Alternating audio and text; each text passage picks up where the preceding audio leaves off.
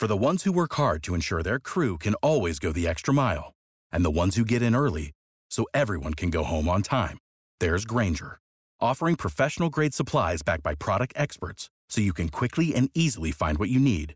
Plus, you can count on access to a committed team ready to go the extra mile for you. Call, click Grainger.com, or just stop by. Grainger, for the ones who get it done.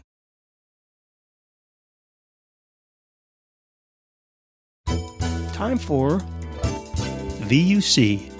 In our 11th year, with us on our journey this year, Simwood.com. Simwood can turn you as a developer into a telco. Greenfield Tech. Go to greenfield.tech and see how they can make your tech dreams both feasible and affordable. Our conference bridge is the best you'll ever find at zipdx.com. VUC.me is hosted on Bluehost. And our worldwide local rate dial-ins are provided by voxbone.com. Alrighty, thanks for the pre-roll from Michael. I just have to show myself for 1 second. That's me. Hello, folks. We've been doing this for almost 11 years, and this is VUC664, September 22nd, 2017, as some say. We're really pleased to have Martin Geddes with us, and I just wanted to make this one quick announcement because Martin was last on the VUC, as per my records, December 2013.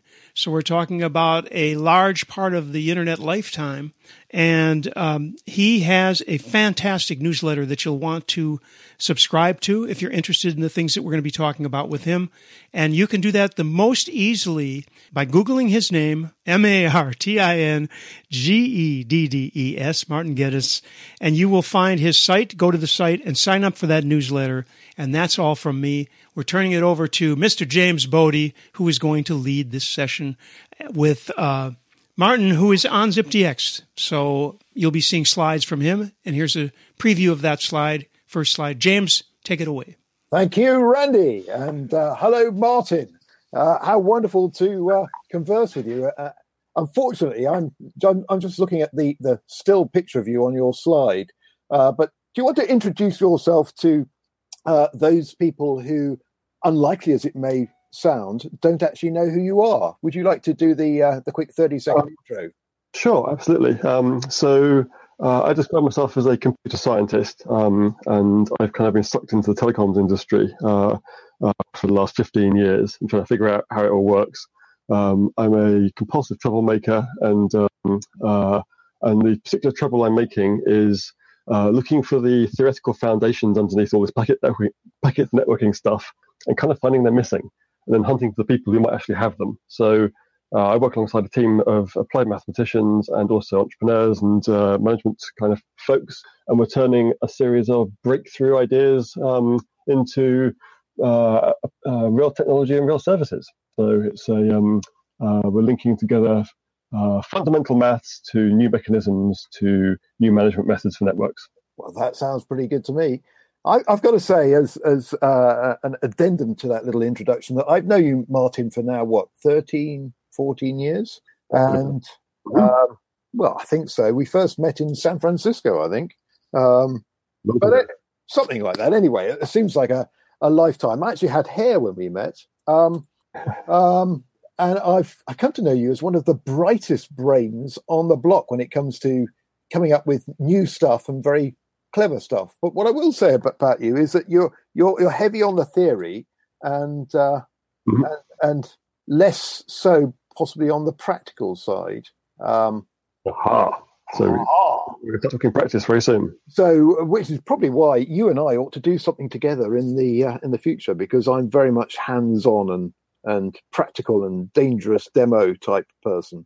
But anyway, would you like to tell us about what today's exciting business is? Okay, so we're going to talk a little bit today about quality assured voice and video, about the reality of actually building it and doing it.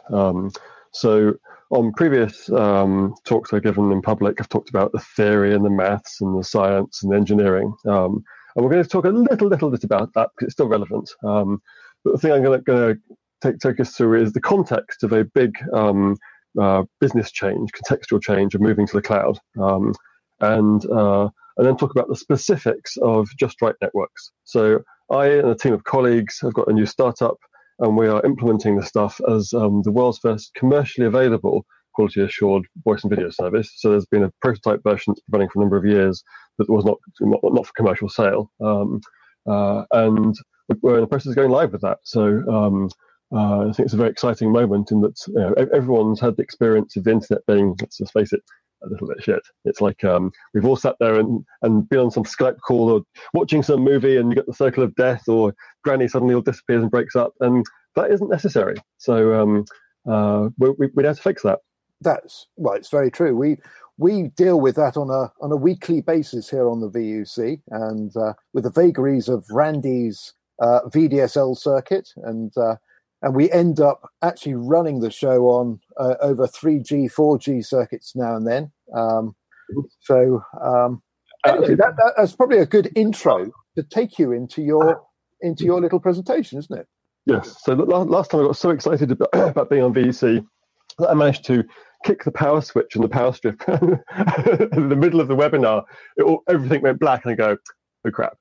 Anyway, I promise not to do that today. So yes, let's go through this. So next slide, please. So as you said, I have a website if you want to learn more about me. This is my personal website rather than my company website. If you want to learn more about me and my interests, Martin Geddes. Next slide. So my grand hypothesis behind all this stuff is that we're at the tail end of one S-curve of growth of data services at the start of a new curve of growth. And so broadband internet access has been growing like crazy for the last 20 years. I was at a conference yesterday, and this is a version of that the talk I gave at the conference. And it was obvious that mobile is saturating, the revenues are starting to start to fall. It's that the broadband internet access model is now mature, and there's a new demand for cloud application access, and it comes in many forms. People are obviously working from home. They want unified comms that works. They are switching from broadcast TV to streaming TV and Netflix and the like. It's people want just stuff that just works, and that's requires a different way of engineering. But it's also about changing our paradigm from one which is in the broadband internet access, which is we'll give you this internet access and you have to figure out what it's useful for, to the other way around, which is you've got an application and we have to figure out how to build a network that does what it needs. Right. So it's traditional engineering. Next slide. So there is a precedent for this. I think it's a very good and strong precedent, which is we're not the first transport industry to go through a major transformation and revolution. So back in the 1950s and 60s, there was a series of innovations around the Connect box and then the proper container, the 20-foot container, and then the 40-foot container. And that transformed physical delivery of goods and services. And it shifted all the power balances as well in that industry. So beforehand, it was the shipping companies themselves, like the telcos today, who were really powerful and made people very, very rich. But it became over time the people who could do the intermodal logistics and coordinate many different kinds of goods and services being transported, potentially over many different kinds of transport, road, rail, sea and air, to deliver some specific kind of outcome for different customers and different needs. And it was the people who could combine together all those different modes of transport and solve the customer's problem who became the really powerful ones. And they ended up going back and then starting to buy and own the shipping lines. So it was a fundamental transformation, and there kind of were no fast followers.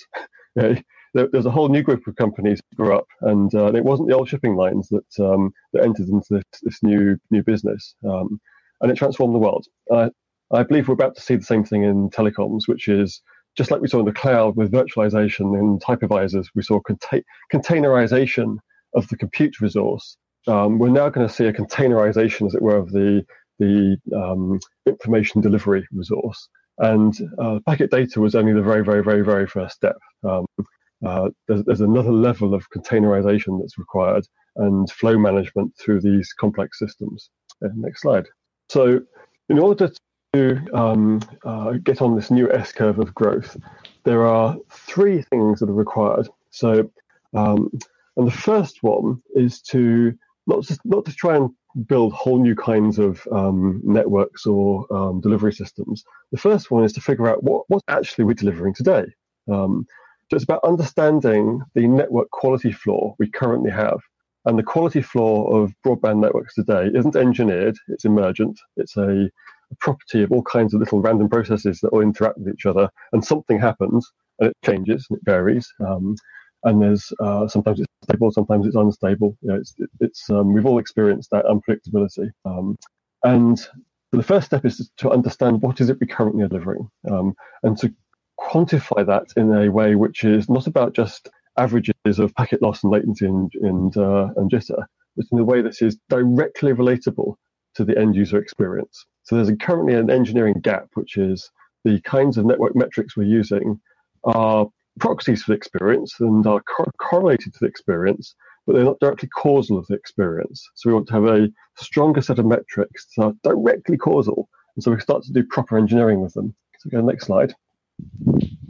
So here's what I made earlier. So our technology and science partner in delivering this quality assured broadband is a company called Predictable Network Solutions. And they're the maths and computer science geniuses who made the original breakthroughs here. And what we're doing is taking a series of techniques that were developed for very high-end big telcos, military, big governments, particle supercolliders, all that kind of stuff, to manage network performance. And we're kind of downsizing them to the ordinary every day.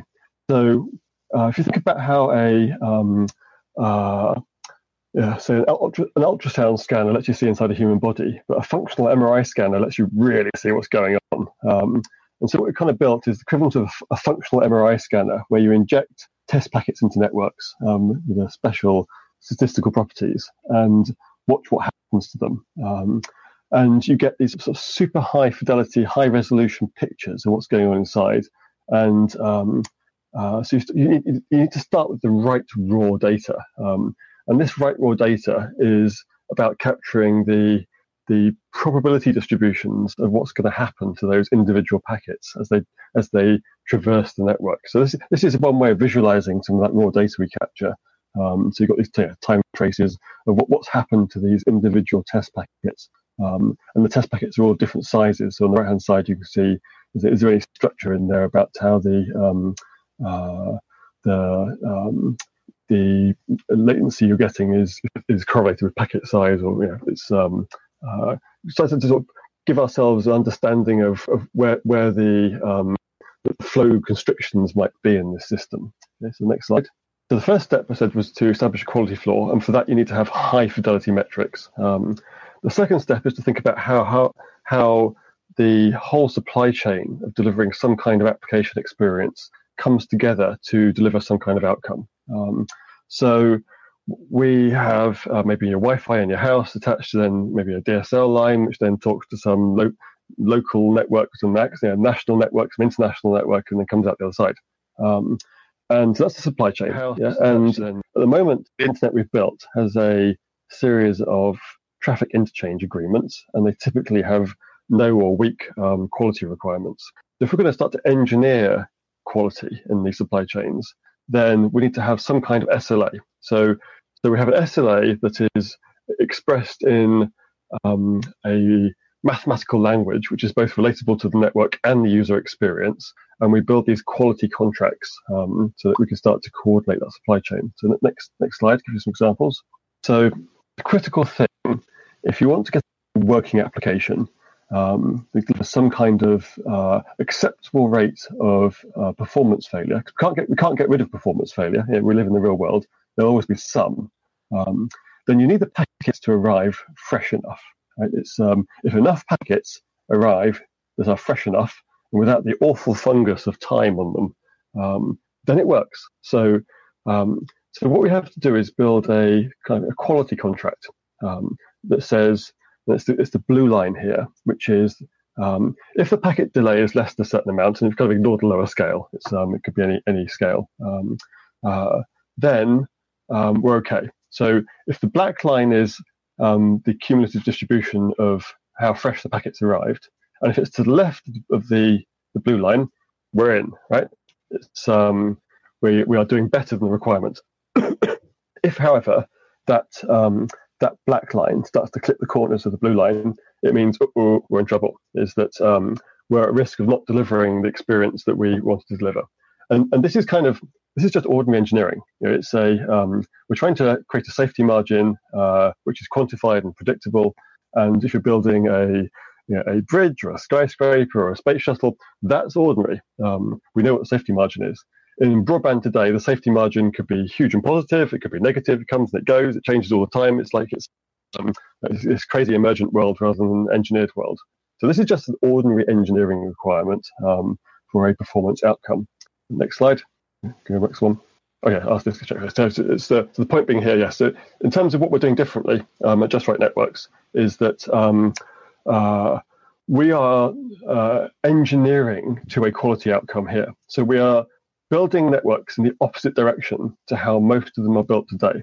So how they're normally built today is you deploy a series of cause mechanisms and stuff, and routing approaches and codecs in your system. And then once you've deployed it, you find out what it does. And then you start to tweak it to make it work better if it doesn't work well enough. We have the exact opposite, which is we start with the outcome we want, and this is the specification for the outcome, and then figure out what kind of mechanisms, if we put them all together, would deliver that outcome, which is how normally engineering works. But the first critical difference is we start with the requirement, is that we want to deliver a particular application experience outcome for a particular application, and this is how we capture it. So next slide. Right, so that raw data I showed you earlier, with those packet traces and capturing the individual packets, allows us to construct, in this case it's in red rather than black, the appropriate wiggly line, and compare it against that requirement. So if you have to recognize that packet networking is by definition statistical multiplexing. That's what it is.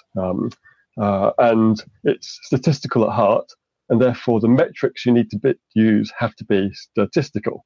And when we try to use simple little scalars like average, loss, and delay, we've lost the critical information that we really need. So we're building a contract between supply and demand here, which is expressed in a statistical language, and we're trying to compare those two together. So it's to make sure we at least deliver on what the requirement is. Next slide. Right. So we've established firstly this calibrate, which is you can start to measure what the current networks are delivering and what quality flaw they have. Secondly is coordinate, which is figuring out what is the requirement the application has and how can we express that as a quality contract, and ultimately how can we decompose that contract into a sort of series of contracts for a whole supply chain. The third thing you need to be able to do is control. So we're delivering quality assured broadband here. So we have to have mechanisms that deliver on the contract. And that means taking resources and taking them away from where they're not needed and giving them to where they are needed. So that means we have to view the network not as kind of a pipe delivering bandwidth, which kind of has a quality as a secondary aspect, but we directly have to figure out how to trade around the quality. And what my Mathmo friends have cracked is how to do that. So next slide. So this isn't a theory. This is from the first generation version of this technology, which was running for a number of years. It was originally built to do video sign language for the deaf in Wales. And this is data taken from that first generation one. We're in the process of deploying the second generation. I'll talk about that later. So on the left-hand side, you've got standard broadband, and this is it's all over the place a bit. On the right-hand side is you've got the quality assured, where you've got multiple classes of service, and in this case, it's playing. Actually, it was the BBC iPlayer application that was being played, and you can tell there's a very, very different level of control over these two things. So it's a new kind of network my colleagues have built. It's called a poly-service network, and has multiple classes of service, and each class of service has a strictly defined quality floor and or ceiling. Because when you take resources away from one thing and give it to something else, then you make something worse and something else better. So if you're going to deliver high quality assured voice and video, that means you must simultaneously be delivering low quality something else. Yeah. So you have to construct an economy class that is still useful whilst you're constructing a superior class for the voice and video. And the current quas mechanisms even if they do sometimes work and deliver high quality voice and video, in the process they destroy the value of what's left. They take far too much resource away from what's left and give far too much to the voice and video, and you end up with something that's just useless for anything. So my colleagues have constructed a thing that is still useful for doing overnight backups, your operating system upgrades, your Dropbox syncing in the economy class. But that economy class is totally isolated mathematically from the high quality classes. Next slide. Right. So draw back a bit, is that there's some things that have to change in this industry. So if you're building wireless antennas, then the underlying maths for doing that was developed in the 17th centuries and complex analysis, 18th century. The physics was done in the 19th century, like Maxwell's wave equations, and the technology was done in the 20th century, like MIMO antennas. And here we are in the 21st century. Yeah, it all works fine. If you're doing spectrum policy, there are no arguments about physics. However, in our world of packet networking, it's all a bit backwards, which is we started building them in the 1970s, and we again started to think about the theory in the 1990s, and we just about realized we missed out the maths. So it's all backwards. So there's a new branch of maths required. You can think of it as the complex numbers of probability, and it's about taking loss and delay, and rather than being two separate things, is we put them into a single mathematical model. So imagine if you're trying to supply water to a house, you have a single metric of how much water do you deliver, litres. If you were trying to deliver electricity to a house, how much electricity do you consume? Watts. Right? Well, what's the unit of supply and demand in broadband? Well, at the moment, we have multiple units. We have loss and delay, or jitter, or whatever. We have several units that all have some kind of coupling between them. And so we created this unmanageable engineering problem because you have too many units. So there's a way of collapsing that problem into a single unit space. And it requires thinking about the problem a little bit differently. So this is the idea of quality attenuation, and then quantifying it differently. And there's a new branch of maths called delta Q, which does it. So the reason why we can actually do quality assured broadband is because we have a sensible unit in which to talk about the resource, and as well as having clever new mechanisms for doing the scheduling, etc. But if you don't have the right maths, it's like if you're trying to do engineer wireless antennas and you've never cracked imaginary numbers, you're in trouble. It's not going to work. And so we're missing something really basic here. So we have to have new metrics. Next one. So secondly, new architectures. What we're doing today in the current internet is very much like, say, the break bulk shipping that was happening in the past with cargo shipping before we containerized. We have this great sludge of data that all goes along together. And we end up trying to deliver everything with the cost structure of the most quality demanding flows, like voice and video, but the revenue structure of the bulk data, and it's all absolutely insane. And the customers aren't happy. There's no secret the current internet isn't delivering great outcomes, and people are trying to do things about it, like with active queue management, but it ain't going to solve the problem. So we need to go back to basics and recognize there are some foundational things we need to fix in terms of our distributed computing. And we made some pretty basic design mistakes in the current internet. So we need to start thinking about how to fix some of those, because there's an external reality and it's got constraints, and they're going to impose themselves, but they already are. And the course we're currently on of trying to botch it and fix it over and over again ain't fixing it. So I was at a conference yesterday. There was Dan Warren, who's the head of 5G for Samsung. On his slide, it said TCP/IP, not fit for purpose. Right. So don't just take it from me. it's a widely understood meme that we need to go back to the basement and fix on the foundations. Next. So what I think is coming, and this could be 10 years out, is a new business model for networking.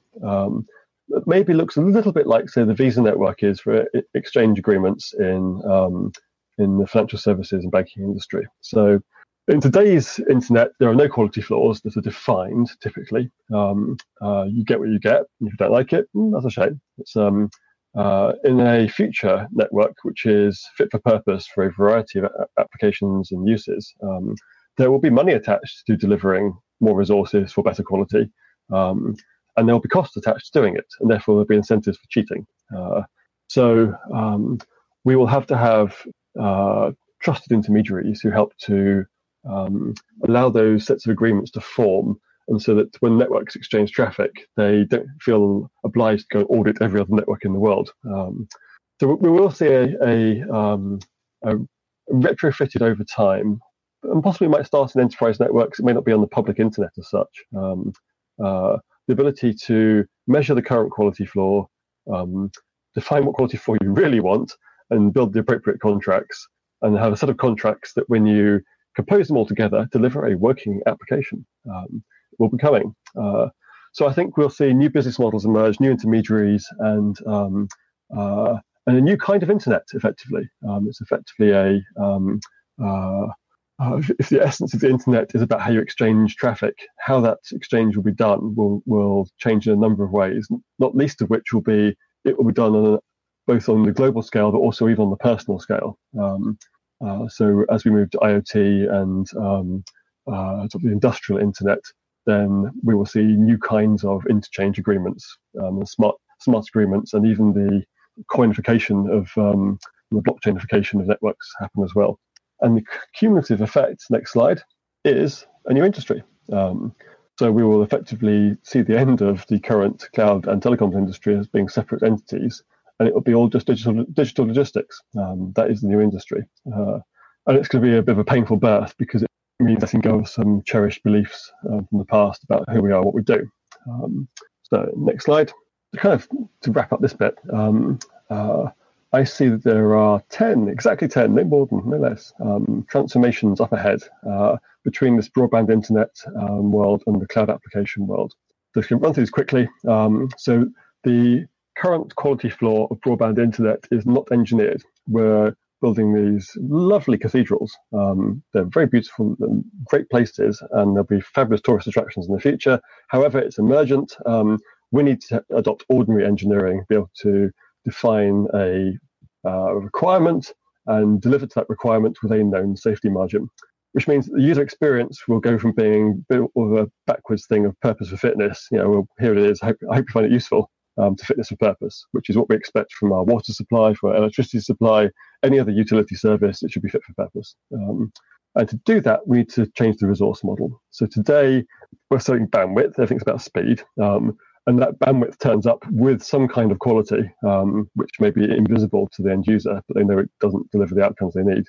The future is that we will deliver a quantity of quality. So quality will become a first-class member of our engineering models, our pricing policies and plans. It will change its importance. We're going to have a quality revolution. So this happened, in car manufacturing and process manufacturing years ago. They went through the whole lean Six Sigma thing.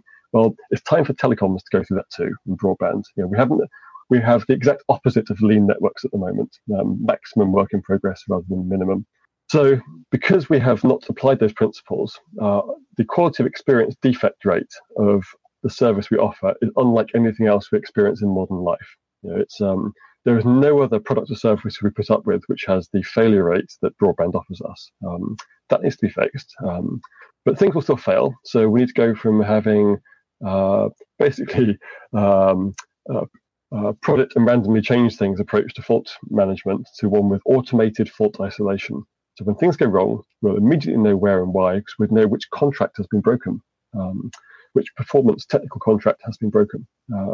Now, the thing that's the incentive is always money, and there will have to be money attached to delivering assurance. So assurance isn't just merely making the application work; it's being able to prove you made it work, so you can bill for it. So there'll be sort of additional capabilities to show that not only did we make your voice and video delight the user, but we didn't fake it. So that's what assurance is about. And when we change the incentives, that will change the pricing model, which we move from today being commodity bandwidth to selling differentiated application outcomes. This service I'm delivering you is fit for Skype for Business, or fit for Salesforce, or fit for whatever. But because the quality contracts are an increasing complexity, this is a bit like with CDNs, is that it's only a wholesale users and enterprises who are really set up for dealing with quality contracts, not your mum and dad. And so we'll see a shift in emphasis, and this has already happened a bit with CDNs, where it's the internal telco to telco, or telco to distribution partner, or telco to cloud, where these contracts get managed, and they'll be hidden from the end user. It'll be wrapped up into your SaaS fee or whatever. I think there'll be a revolution in the level of efficiency. So what we're doing at Just Right Networks is to be able to run networks at 100% load while still be able to deliver quality assurance. So today we're using huge amounts of idleness. It's not really super fast networks, they're super idle networks and super fat to deliver the quality requirement. That isn't sustainable. Indeed, it is worse than not sustainable, is that there's basic protocol breakdown that's happening in the internet. It's not very easy. It's not very easily visible unless you have these high fidelity metrics. But as we make networks go faster and faster and faster, we're creating new kinds of scaling problems, which are having bad effects. And so the internet is not a scale-free system. There are scaling limits. We've seen them hit. By moving to the lean model, we can transcend those. I believe it will also be a freeing act, because today you make money from building a spectrum cartel or a access oligopoly for the fixed lines. And the bottleneck in these ecosystems will move. It will be less like a pipe thing and more like financial services and derivatives or futures, with the trading platform, the supply and demand. And it's the people who have the strongest insight into present and future demand and who control the trading platform who make the money. Next slide. So that's kind of the formal content bit. Let's tell you about what we're up to. So Just Right Networks is a startup. We've been going for a year. We build virtual quality networks. So we don't build whole new kinds of networks from the ground up, not yet. Yeah, that's a few years away. What we're doing is taking existing networks and calibrating them, so understanding what quality floor they're currently delivering, and then working to coordinate those supply chains, and then to take control over the experience as necessary. So the virtual quality network is a bit like if you've got a VPN, so a virtual private network, that isolates traffic based on different security requirements. So a VQN, a virtual quality network, isolates traffic based on different performance requirements. And you can also imagine a little light in your taskbar on your laptop, and having a bad internet day, hit the VQN button, okay, and it'll manage the traffic differently. So what we're building is what we've built is a platform for, think of it as doing packet scheduling as a service. So we have a partner in Scotland, SureTech, who we're working with, who are a well-established, well-respected provider of voice services and data services to mostly small business or medium-sized businesses. So it could be hotel chains and travel agents, estate agents, high street chains.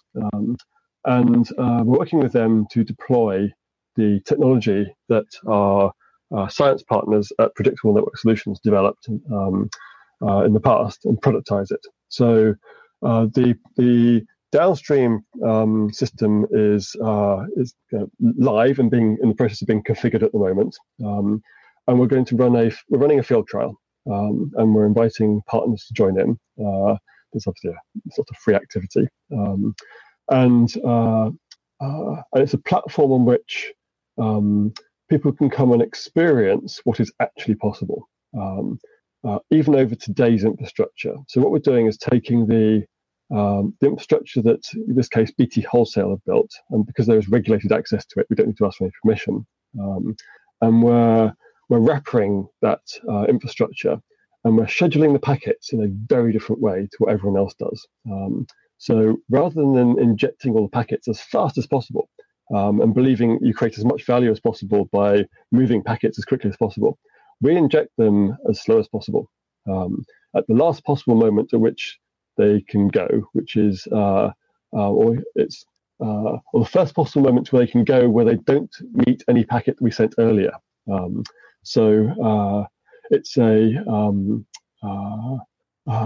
lean model in that we're minimizing the work in progress of the network rather than maximizing it, which gives us the maximum possible level of control over those flows. So we're kind of arbitraging the BT network. We're looking at the difference between the underlying quality it delivers, which is emergent rather than engineered, and the quality that any particular application requires, and we're resharing that network to extract the difference. And it works. Is that this is not a theory? It's a proven pragmatic technique, but it does require changing your fundamental belief about networks, which is that networks do work. They don't do work, and therefore moving the packets as fast as possible isn't a good idea. So we've cracked the maths how to do it and how to go backwards from one of those blue line requirements and configure the mechanism to deliver exactly that to that particular line. And it does require a lot of new maths. It's not in the textbooks. It's not in any university courses. It's not the way that people currently think about networks. It's not part of the current paradigm. However, it's real. So it works in practice, and whether it works in theory is left as an exercise to the reader. I also see this as a first step. It's a first step into building this new performance engineered digital supply chains. And I believe that really what's required is more than just one company. It's a whole industry initiative. And I'm considering at the moment, and I'd like to talk to people maybe who are on this call about, do we need some kind of network quality floor foundation where we can bring the tools that we've got, so the measurement systems, and the mechanisms, into a much wider audience and let people play with it. But it has to be done on some kind of reasonably sustainable basis and not as a charity activity. So my question is to people who are participating in this webinar is, how can we make that happen? It's I've spent the last 7 years working to bring the theory into the world and bring the mechanisms, and that now requires opening up to a much wider group of people. So we look forward to more people participating, and this being the start of a wonderful journey on that next S-curve of growth. Okay, wow. Thank you. As usual, Martin, you delivered something which is thought-provoking, and I've been making notes here. I've got about 20 or 30 questions here, but I'm guessing that there are lots of other people on the call who also have questions, and I'm looking at Mr. Corrado. Yes, there, who is twitching with questions. So, do you want to go first, Corrado? Just a couple of questions and one information. I mean, because I'm in Scotland, I know very well Gavin Henry. We are partnering with him with a number of products, and I'll be getting back in touch with him to know if we can do something to help you out and to test these kind of networks, because we have a number of clients that are very likely to be benefiting from this kind of technology. Yep. That's a thing that we will do. One note from my very low level of experience in networks is that now the cost is not by speed or the size of the pipe, but how much traffic you put through. So cost is probably no longer a driver to get a network that delivers in correct time and with the right priority. I don't think that's a driver, and we could possibly disregard the fact that we have excessive speeds. That's already almost paid by itself. So if we have excessive speeds, we can keep them. Like when we have a supply of 40,000 watts available, ampere or whatever in the house that we never use, but it's there if we ever need to. Okay, so there's something important here, which is about the relationship between quantity and quality, and it's widely misunderstood. So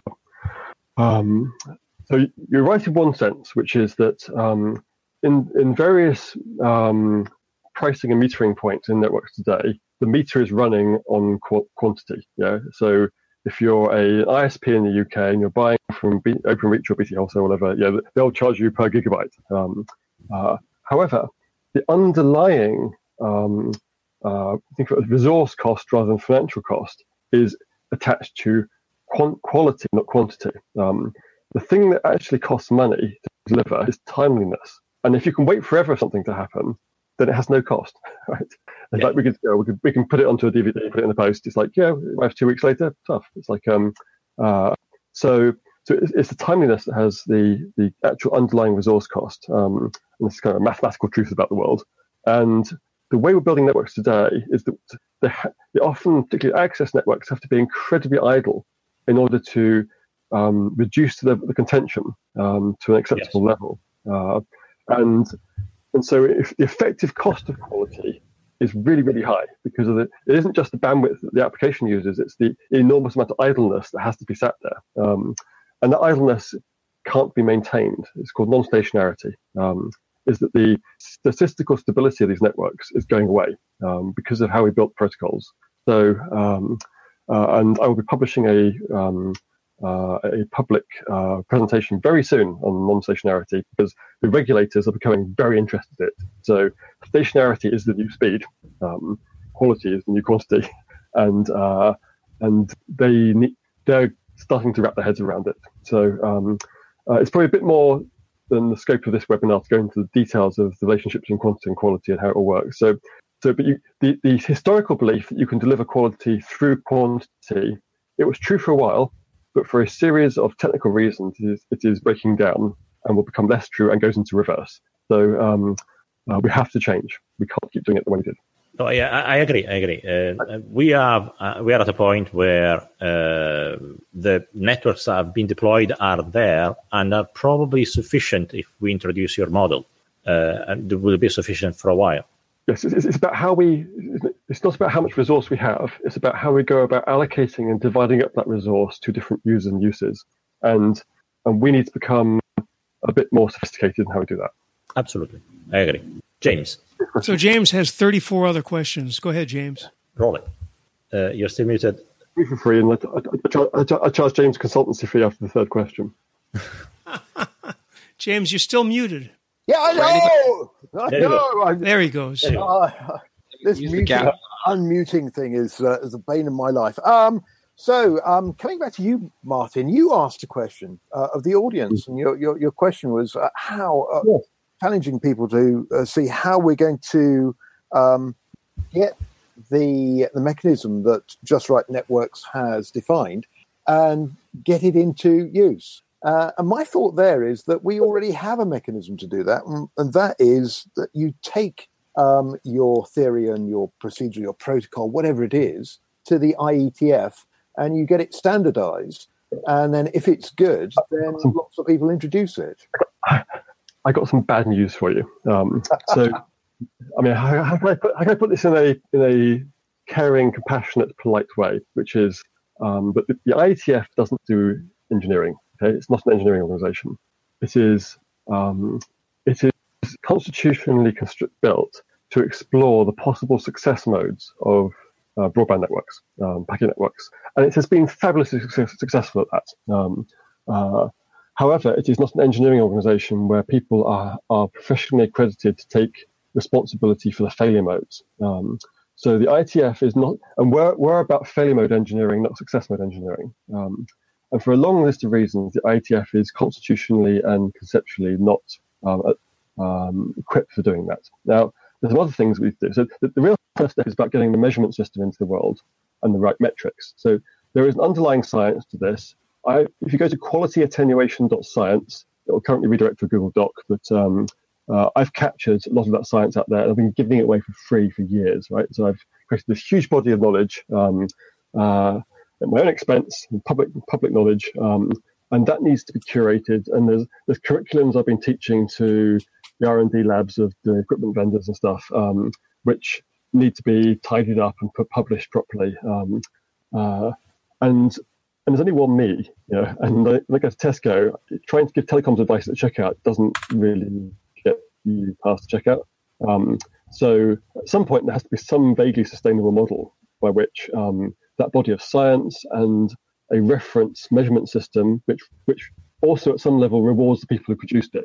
They've my colleagues at P and Sol have spent 15 years working on this. They've got mortgages to pay. So I'm thinking of what I'm thinking of is a network quality floor foundation with sponsors who help to bring this into the world, build the website, create a community.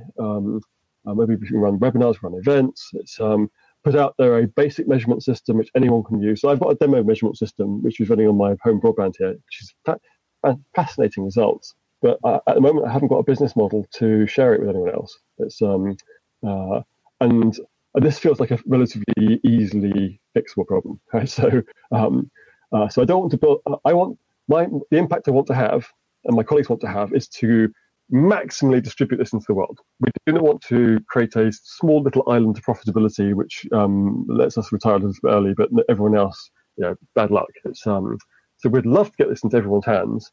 We just need to find a way of doing it that respects our effort and the huge costs we've had.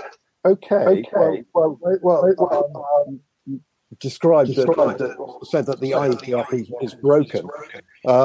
We do have another mechanism for sharing really clever things with lots of people, and that is you go ahead and open source. Where's that echo coming back from?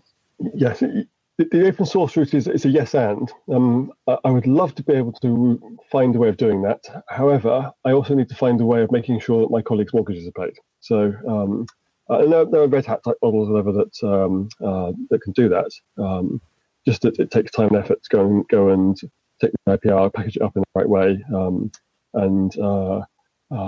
so I think it's a conversation that anyone who's interested in this stuff and is either as a user participant or as a possible sponsor of these things.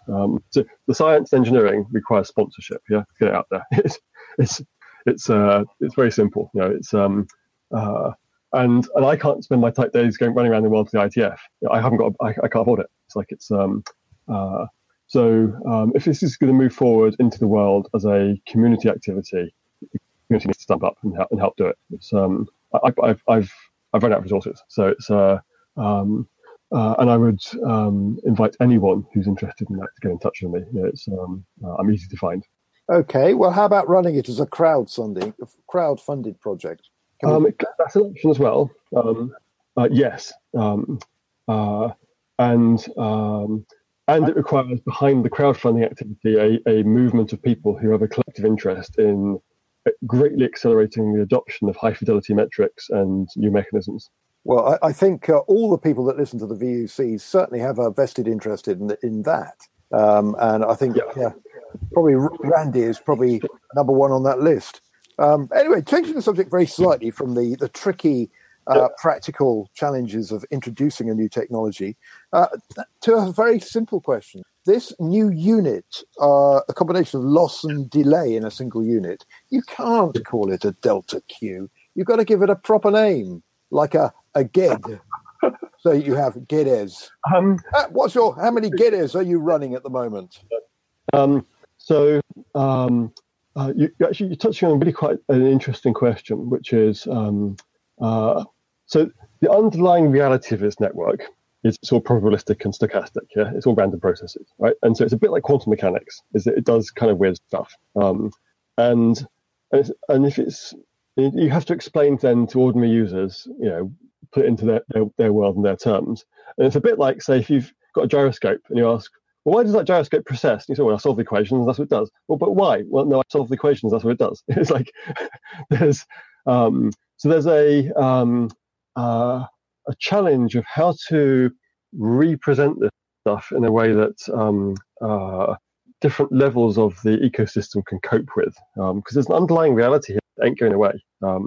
And currently the way we're engineering these systems and selling them isn't aligned to that reality. And the value is in the timeliness and the quality. The costs are in the timeliness and the quality. The current revenue model is in the quantity. Spot the fundamental tectonic problem that's ripping apart the industry. So that has to change. But the quality thing requires going beyond simple little scalars. Yet we still need to be able to express to the end users, this is a kind of 3-star thing for doing voice. This is a 5-star one. And that's an interesting problem. You're right. Yeah, James, we need to is how you express the metrics in a simple to understand manner that ordinary individuals who are not PhD mathematicians can understand. Yes. James, we need to remind people that they can hit *6 to unmute on ZipDX. We have several people, and they may have questions or comments. Yeah, anybody on ZipDX? David Heaps, Gil Osher, or even Jasenka Rapajic. You're all in there. Any questions from ZipDX? Or if you have a pronounceable name, you can also chime in. The joys of being multimodal. Just diving in there again, Martin, you actually said a word that immediately got me excited. You said that you have a working demo of some kind of user interface. So the measurement system. Everyone looks at the mechanism and say, "My God, the clever new cause mechanism I want to play." It's like, sorry, can't go there. It's for longest reasons that's down the road, right? However, we have a working demo measurement system, and I've been handing out a small pool of demo licenses to industry mates and saying, "Get this running and see what you find." Now, I need to have some way of scaling that, both in a operational way and also finding some way of rewarding the people who put it together. But it's not money isn't the defining limitation here. So I've been talking to telecom research institutes. Could we get this hosted and managed by one of them? And in order to let everyone have access to this, because there's some real costs as well. It's like all that data has to go up into Amazon that gets processed. There's an AWS bill you get at the end of the month, and it's not zero. There has to be some kind of commercial infrastructure to support it, but I think it's at this is a very affordable level. And I think it's a kind of it's like a business model. If if you're selling fast food, you give away the straws and you charge the hamburgers, and these are the straws. So ability for people to do basic. And you're saying you're running the core infrastructure on Amazon. It's the sort of thing that perhaps Amazon or one of the other cloud service providers might like to sponsor, because we're not talking about massive amounts of processing. Are we? Yeah. So I think I would love, after this call, James, you'll get one of my licenses, okay? And we'll figure out together how we can go about engaging this with community, because I want to get this into the hands of everybody on this call who listens to this podcast, webinar, whatever. It's and I just need to find a way of doing that within the resource constraints I have. Okay. The code that you've got that you're licensing, what sort of platform is required to run that? Right. So on my laptop in front of me, and also an iMac behind it, I've got a virtual machine which is running the endpoint of the measurement system, which emits the test packets, which then head off towards one of several Amazon instances, which are getting reflected back, and the timing of those packets as they leave and pass various intermediate points and come back is all captured. And all that timing data then gets sucked up into Amazon, munged through some clever algorithms, and turned into these WQ high fidelity images of networks. So that's the virtual machine is running Ubuntu inside it, and that can be deployed on a PC, on a Mac. It can be deployed with small dedicated kind of embeddable devices. It's so it's a thing that everyone can play with, but I just need to find a technical and commercial model that makes it worth my while. Okay, well, actually, getting somebody to build it into something like OpenWRT, the most popular, I think it's still the most popular open source router software. If you built into that as a module, that could work quite well. I'm looking at Corrado here. Yeah. Or pfSense. Or pfSense, indeed. Our favorite firewall, which is going great guns at the moment. The latest release is absolutely stupendous. And we have the right people to speak to. Yes, we certainly do, don't we? Because we were only discussing the other day about having somebody from PF Sense on to talk about the latest developments in PF Sense world. So there's an idea. Yeah, which they immediately said that they weren't interested. Yeah, but probably because you asked the wrong question to the wrong person, didn't you? So just because somebody said they're not interested doesn't mean that we give up. We just go round that obstacle and try again in a different direction. Very much like your dating strategy in high school, James. Yes, darling. That is off topic, though. Yeah, absolutely. And TMI. No, I'm hugely impressed with what you're doing here, Martin. It's got all the hallmarks of a super duper Geddes plan, and I know that if it can be made practicable, it will change the way the internet works. So the challenge is how we actually get it into people's hands, as always. Yeah, this is the start of a conversation about how we do that. Yeah, indeed. Now, come on, there must be more people with questions lurking around. Any questions on IRC? Who's watching IRC? Because I'm not. We are, but there's nothing there. So let me take an angle. This is Michael. Let me take a slightly different tact on it, because over here in the U.S. we're revisiting the traditional idea of network neutrality, and I guess the question is, to what extent do those distractions hinder our actual forward progress? I mean, should we just discard what we have now? There's a lot of people getting very excited, and to what end? By what we have now, you mean in terms of the legal and regulatory framework? Yes. Okay. Here's what you need to understand about net neutrality: is neutral networks do not exist. There is no such thing. Never has been. It's a meaningless term.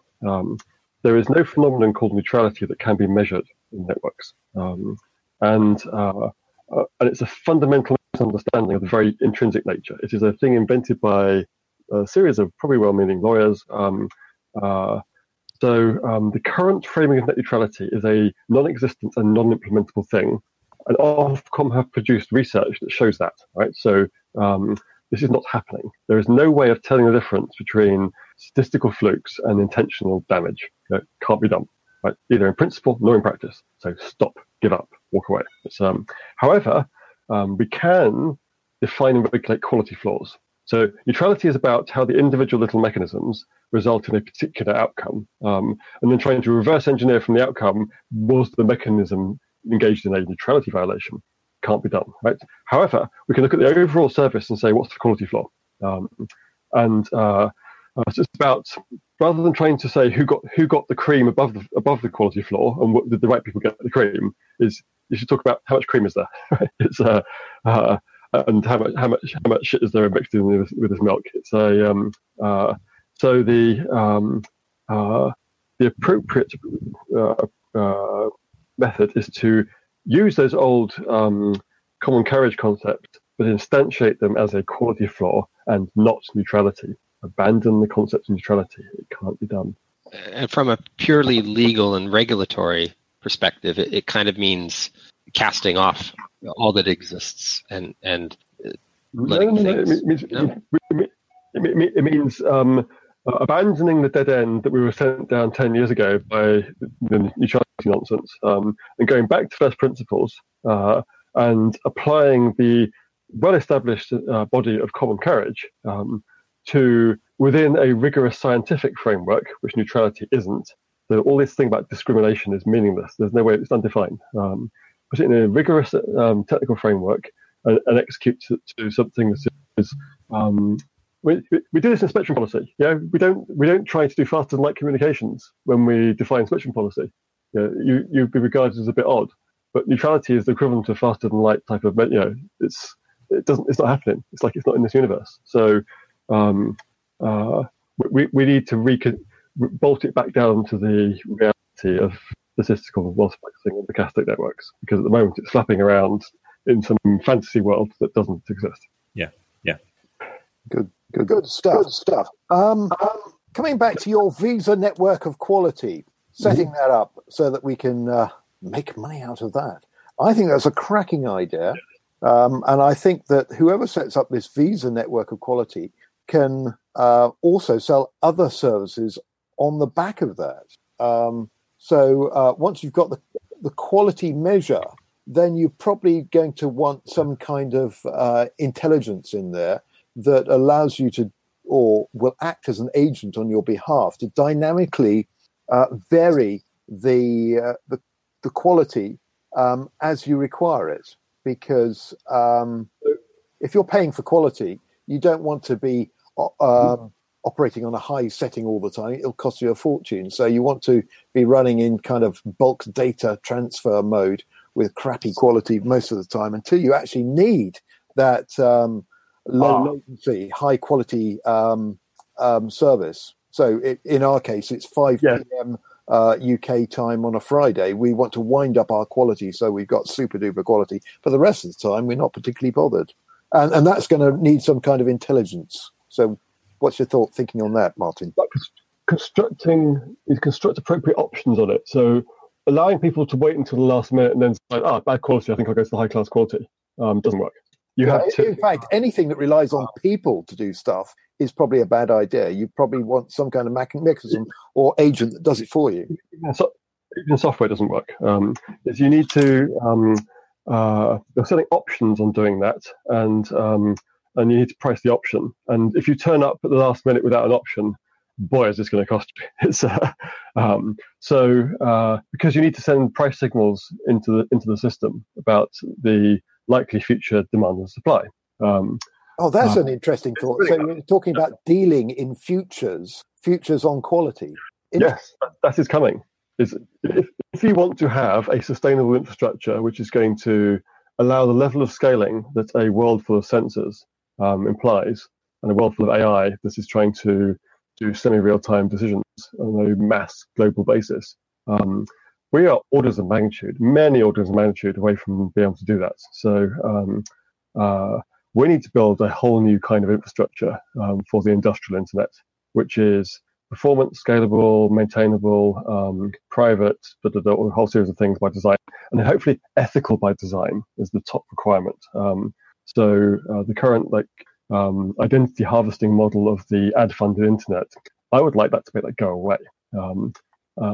So, because in the world of wearable tech and pervasive sensors, we are capturing not just what your bank account details are and which flight you're taking. We're capturing intimate biosense data, and you've only got one body, and this is qualitatively different from the kind of mass transactional automation thing we did with the web in the 1990s, and it requires a fundamentally different infrastructure, one which is fit for purpose for that kind of outcome. And we can't do it with the current prototype internet.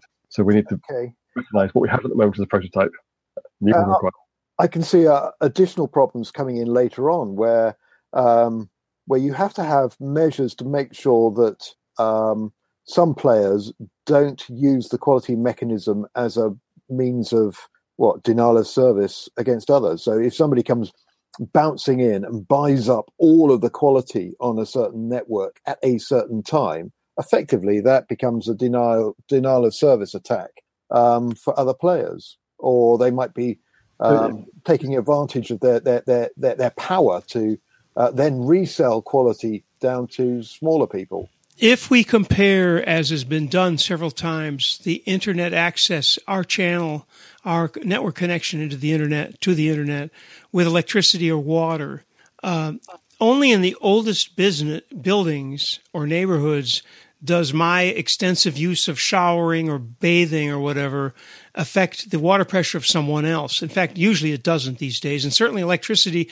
if my neighbor is pulling all kinds of electricity down, he still is not using my electricity. So somehow either the analogy fails or we need some kind of new system, right? Well, the networks that we use different paradigms, including contention ratio and so on. So we are contending resources that are not available simultaneously.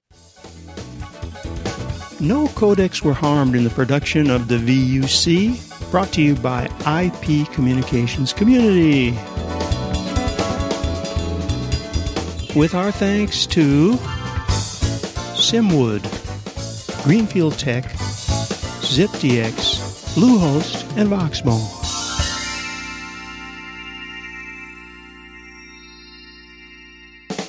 See you next week. It is Ryan here, and I have a question for you. What do you do when you win? Like, are you a fist pumper, a woohooer, a hand clapper, a high fiver? I kind of like the high five, but if you want to hone in on those winning moves, check out Chumba Casino. At ChumbaCasino.com, choose from hundreds of social casino-style games for your chance to redeem serious cash prizes. There are new game releases weekly, plus free daily bonuses, so don't wait. Start having the most fun ever at ChumbaCasino.com. No purchase necessary. VGW Group. Void where prohibited by law. See terms and conditions. 18+.